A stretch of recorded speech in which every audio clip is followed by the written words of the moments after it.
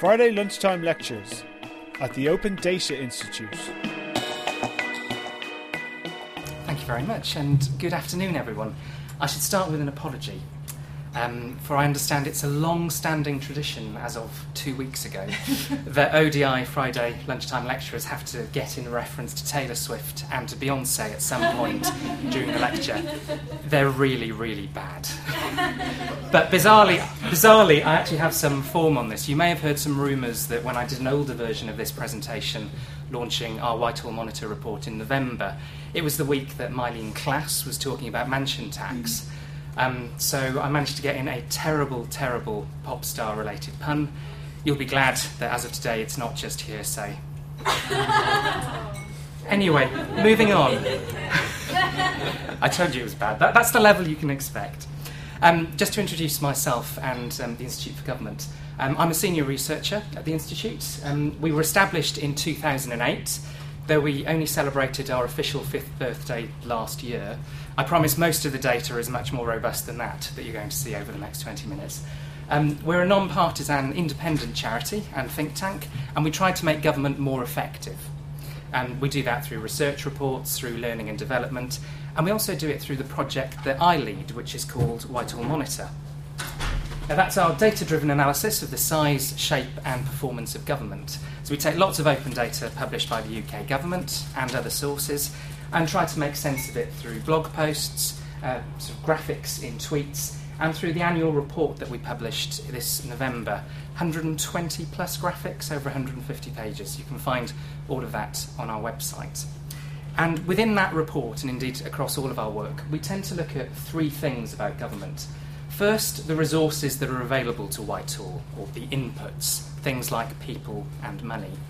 We then look at the things that Whitehall does with those, the outputs, so passing legislation, various pieces of business as usual as well. And then we try also to look at the real-world impact or outcomes of those actions. Has it actually made a difference on the ground, and what do people think about what government is doing? So the annual report focused on four narratives.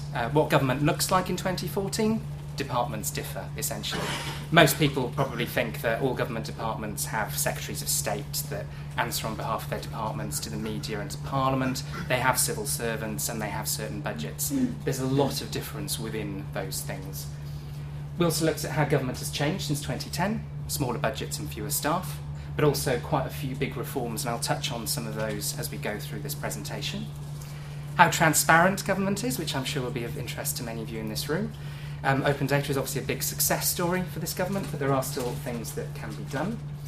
And possibly the most relevant to today's lecture, which is what are the pressure points post-2015, whatever government comes to power in May or June or July, or whenever it should happen, what are the things that they might need to think about? And we can actually tell quite a lot of that from what we've seen over the last 5 years or so.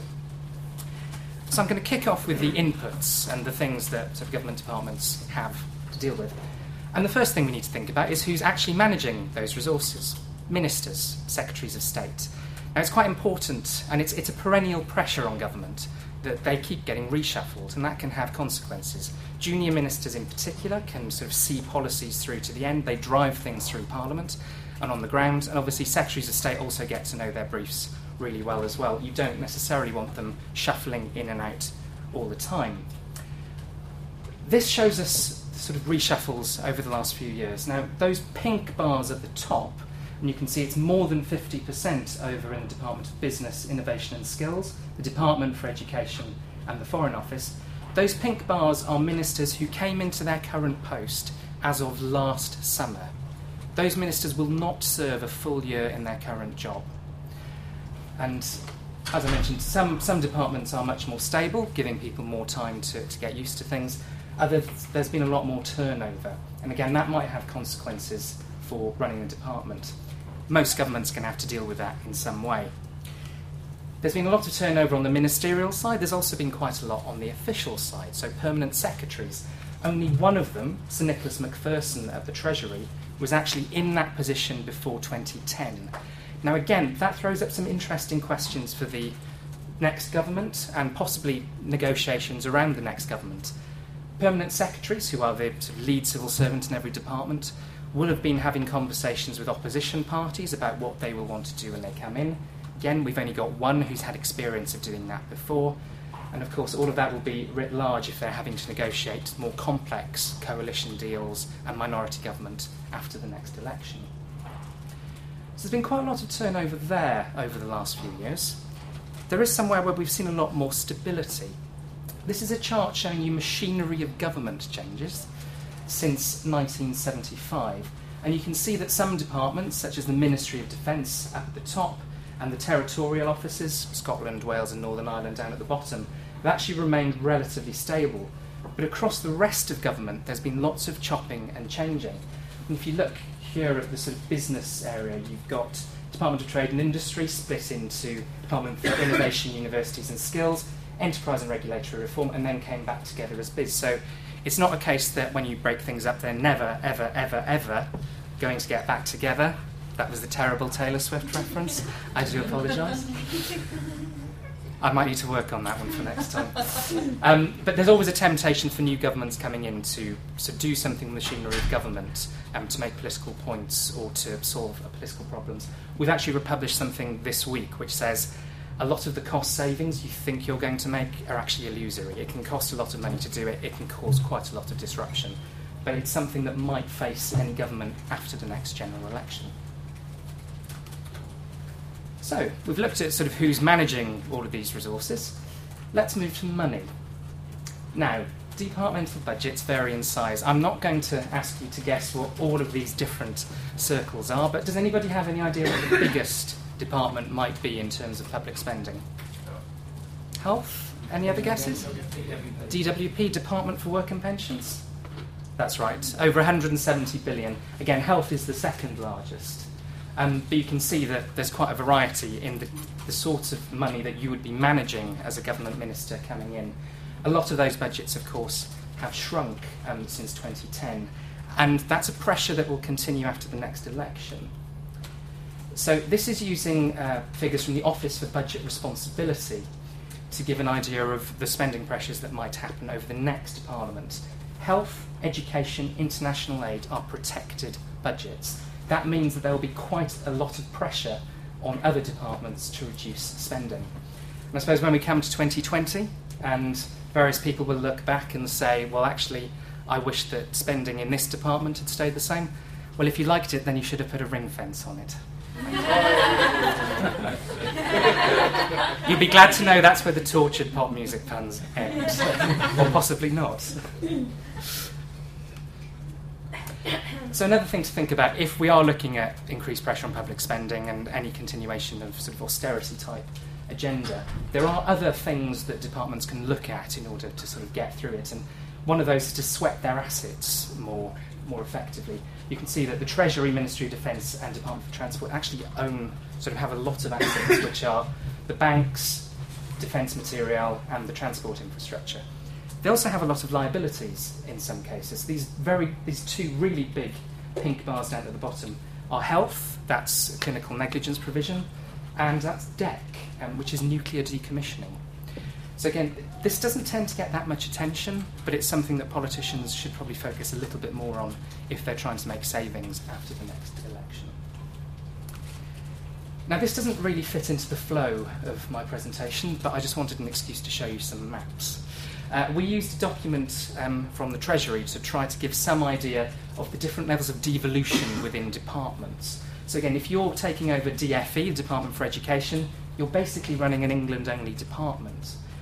And there's a sort of grand spectrum of different degrees of working with Northern Ireland, Scotland and Wales, right down to the Ministry of Defence, the Foreign and Commonwealth Office, DFID, and the Treasury and the other Chancellor's departments, which are actually much more UK-focused. Again, there's a lot in the air at the moment about decentralisation and devolution. This map could change dramatically over the next 5 years, not just between the nations of the UK, but within England. Now, I've talked a bit about if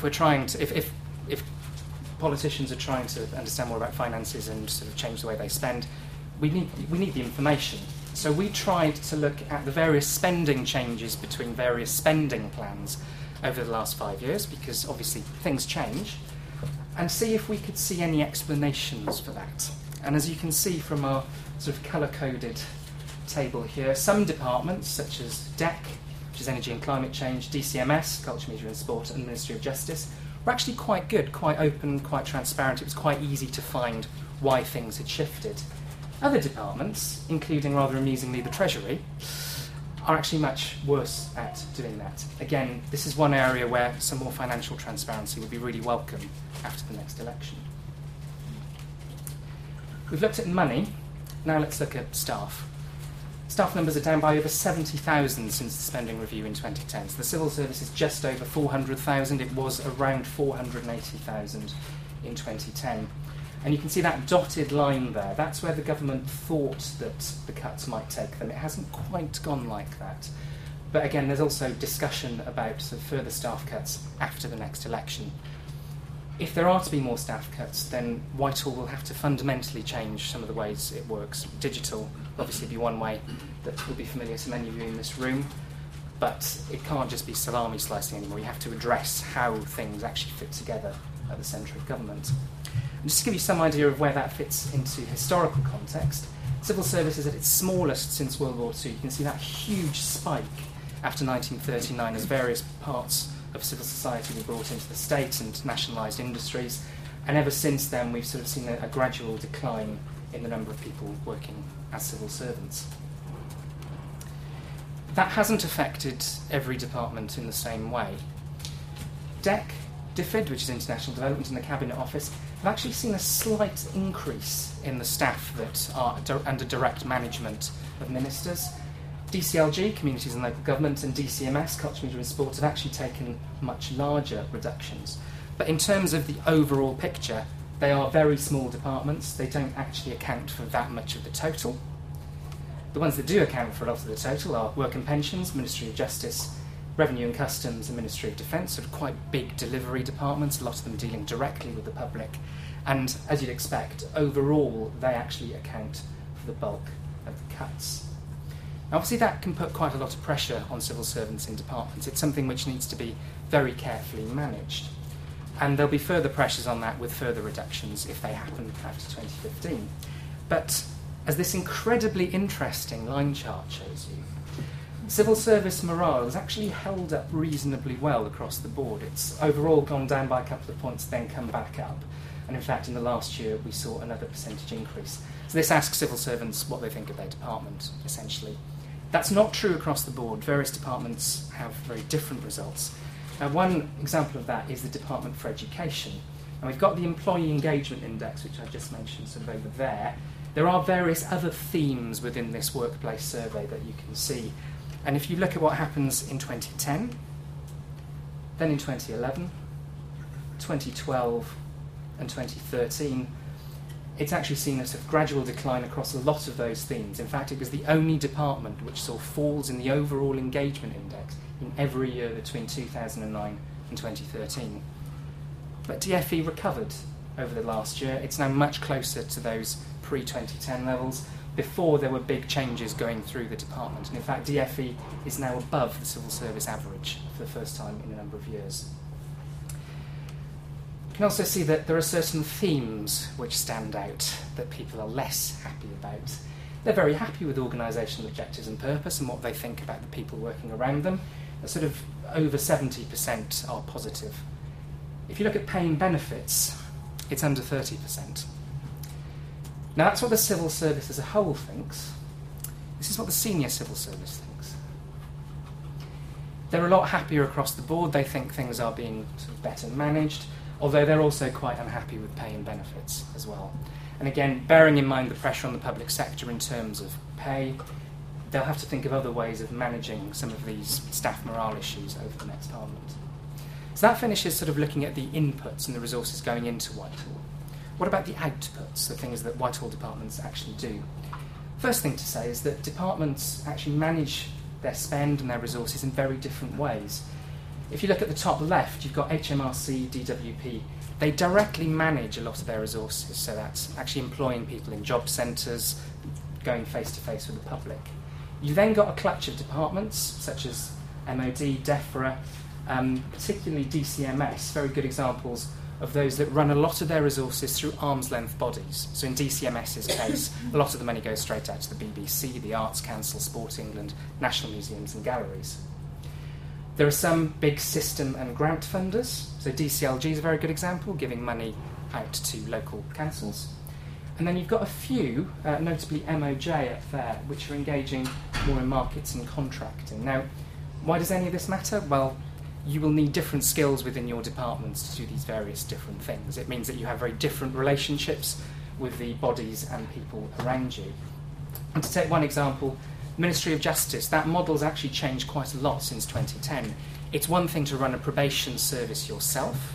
It's quite another to have the commercial skills to make sure that somebody else is doing it properly on your behalf. And in fact, to take another example of that, this is what's happened to the Department of Health over the last few years, but certainly in theory. It's gone from big system and grant funding, giving lots of money to hospitals, to actually running the health service essentially through arm's length bodies such as Public Health England and NHS England.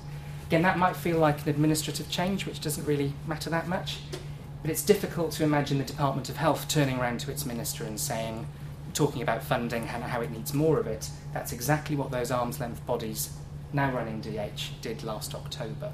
So it does actually have quite an impact. And again, looking after the next general election, there may be a few more examples of that, and you need to make sure that if you are going to change what your department does, you've got the capability within your department to deal with it. So the bonfire of the quangos. I mentioned machinery of government changes earlier and the sort of big departmental changes. There's also a lot of pressure, usually, to engage in an arms race to get rid of more arm's length bodies than your opponents would.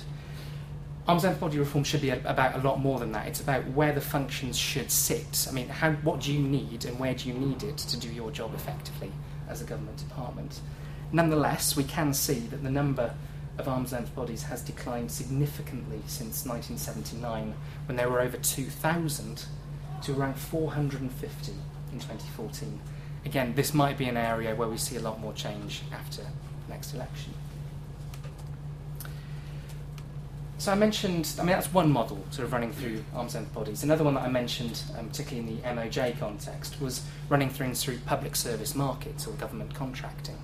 We did a big piece of work last year with Spend Network, one of the open data startups that were incubated by the Open Data Institute. And they analysed 40 million transactions across nearly 7,000 different documents for us to try to build up a picture of who the biggest suppliers of services were to government.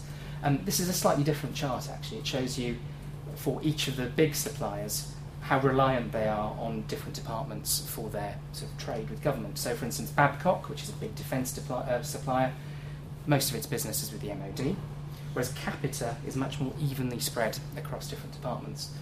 The reason I've got this up here, though, is to talk a bit about transparency. There have been a lot of good initiatives in this field, but we found there were still a lot of problems with the data if we really want to understand where all of the money is going here.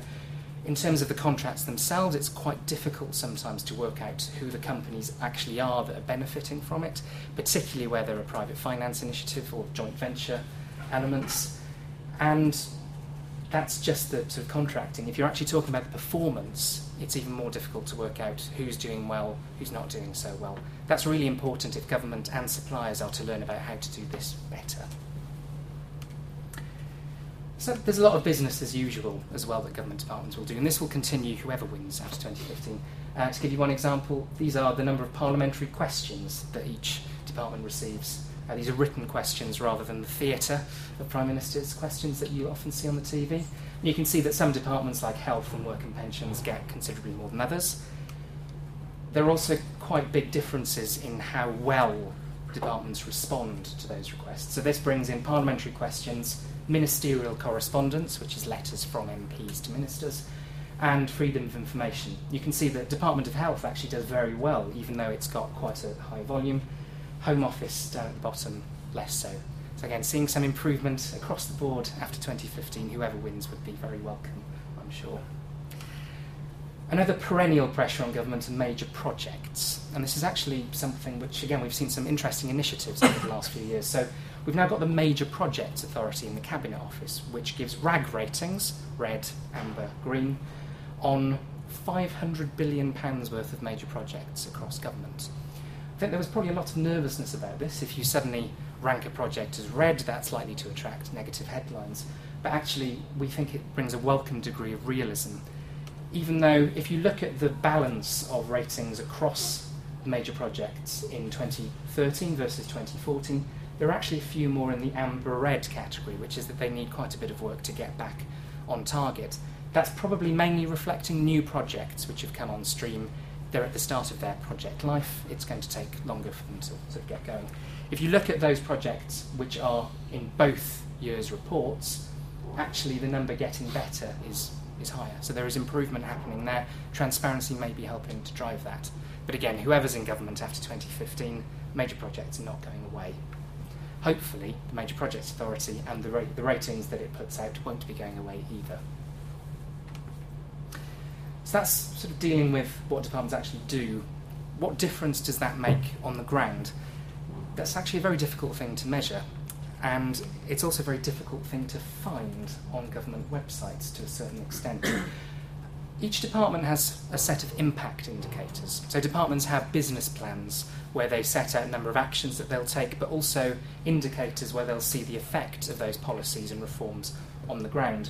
And we went to the Number 10 Transparency website to try to find the scores for these indicators. Could we find the current score?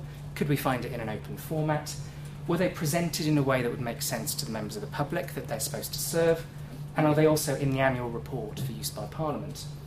We're about to update this, hopefully, in the next few weeks. Some of the order will change, but communities and local government, transport, work and pensions, extremely good on this. Actually very open, very easy to use. Again, we've got the Treasury down at the bottom that doesn't seem to want everybody to know exactly how it's doing against its targets. So that's one way of measuring impact. And it's an open question as to what any new government will do in terms of measuring this. There's also a large expectation gap from the public.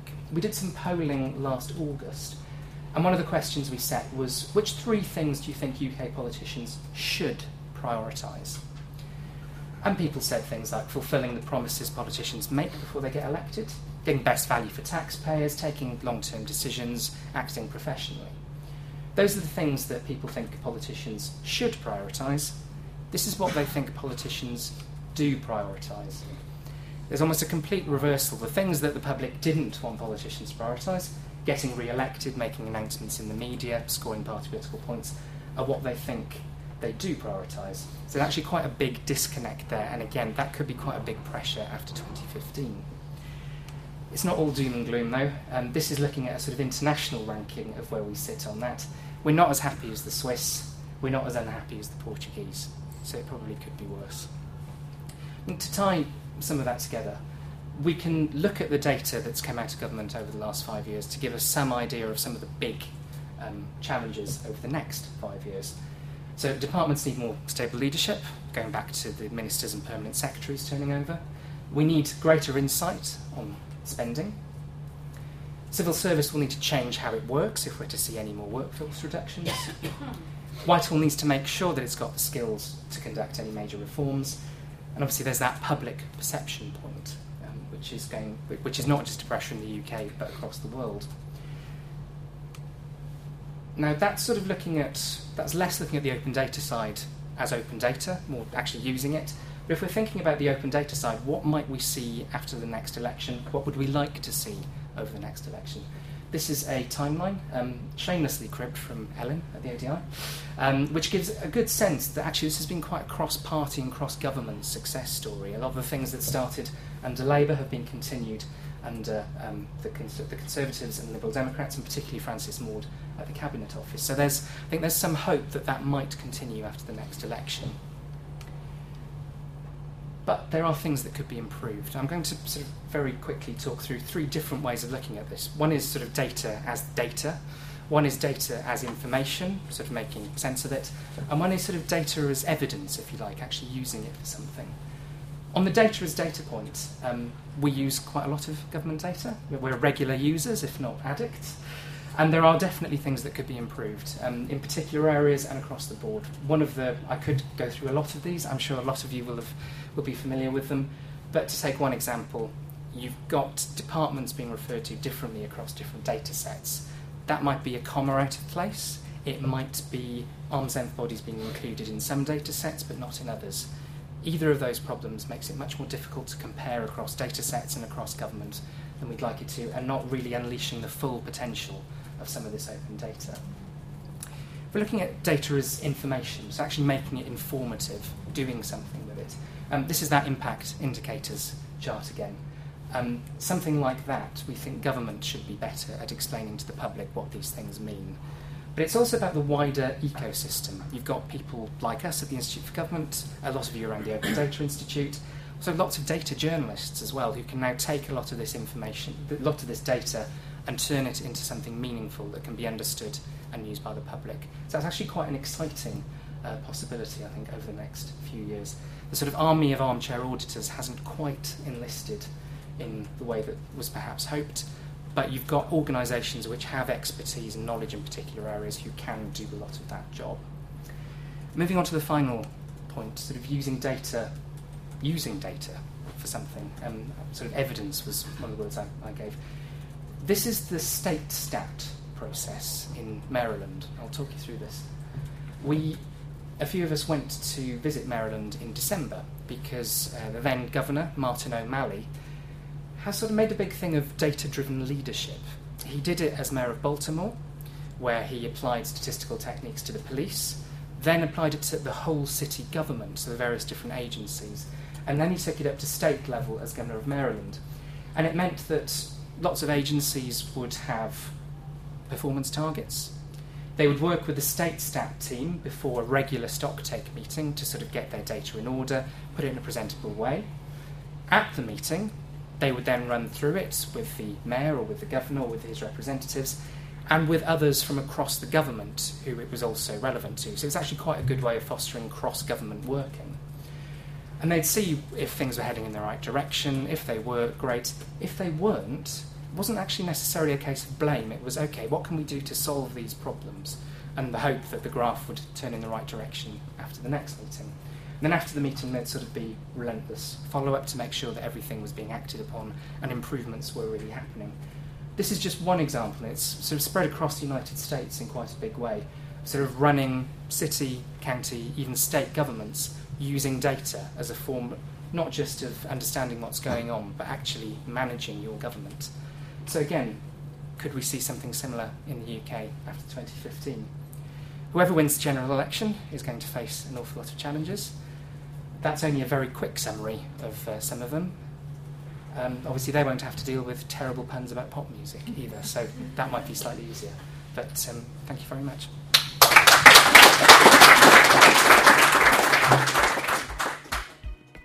You've been listening to a Friday lunchtime lecture brought to you by the Open Data Institute.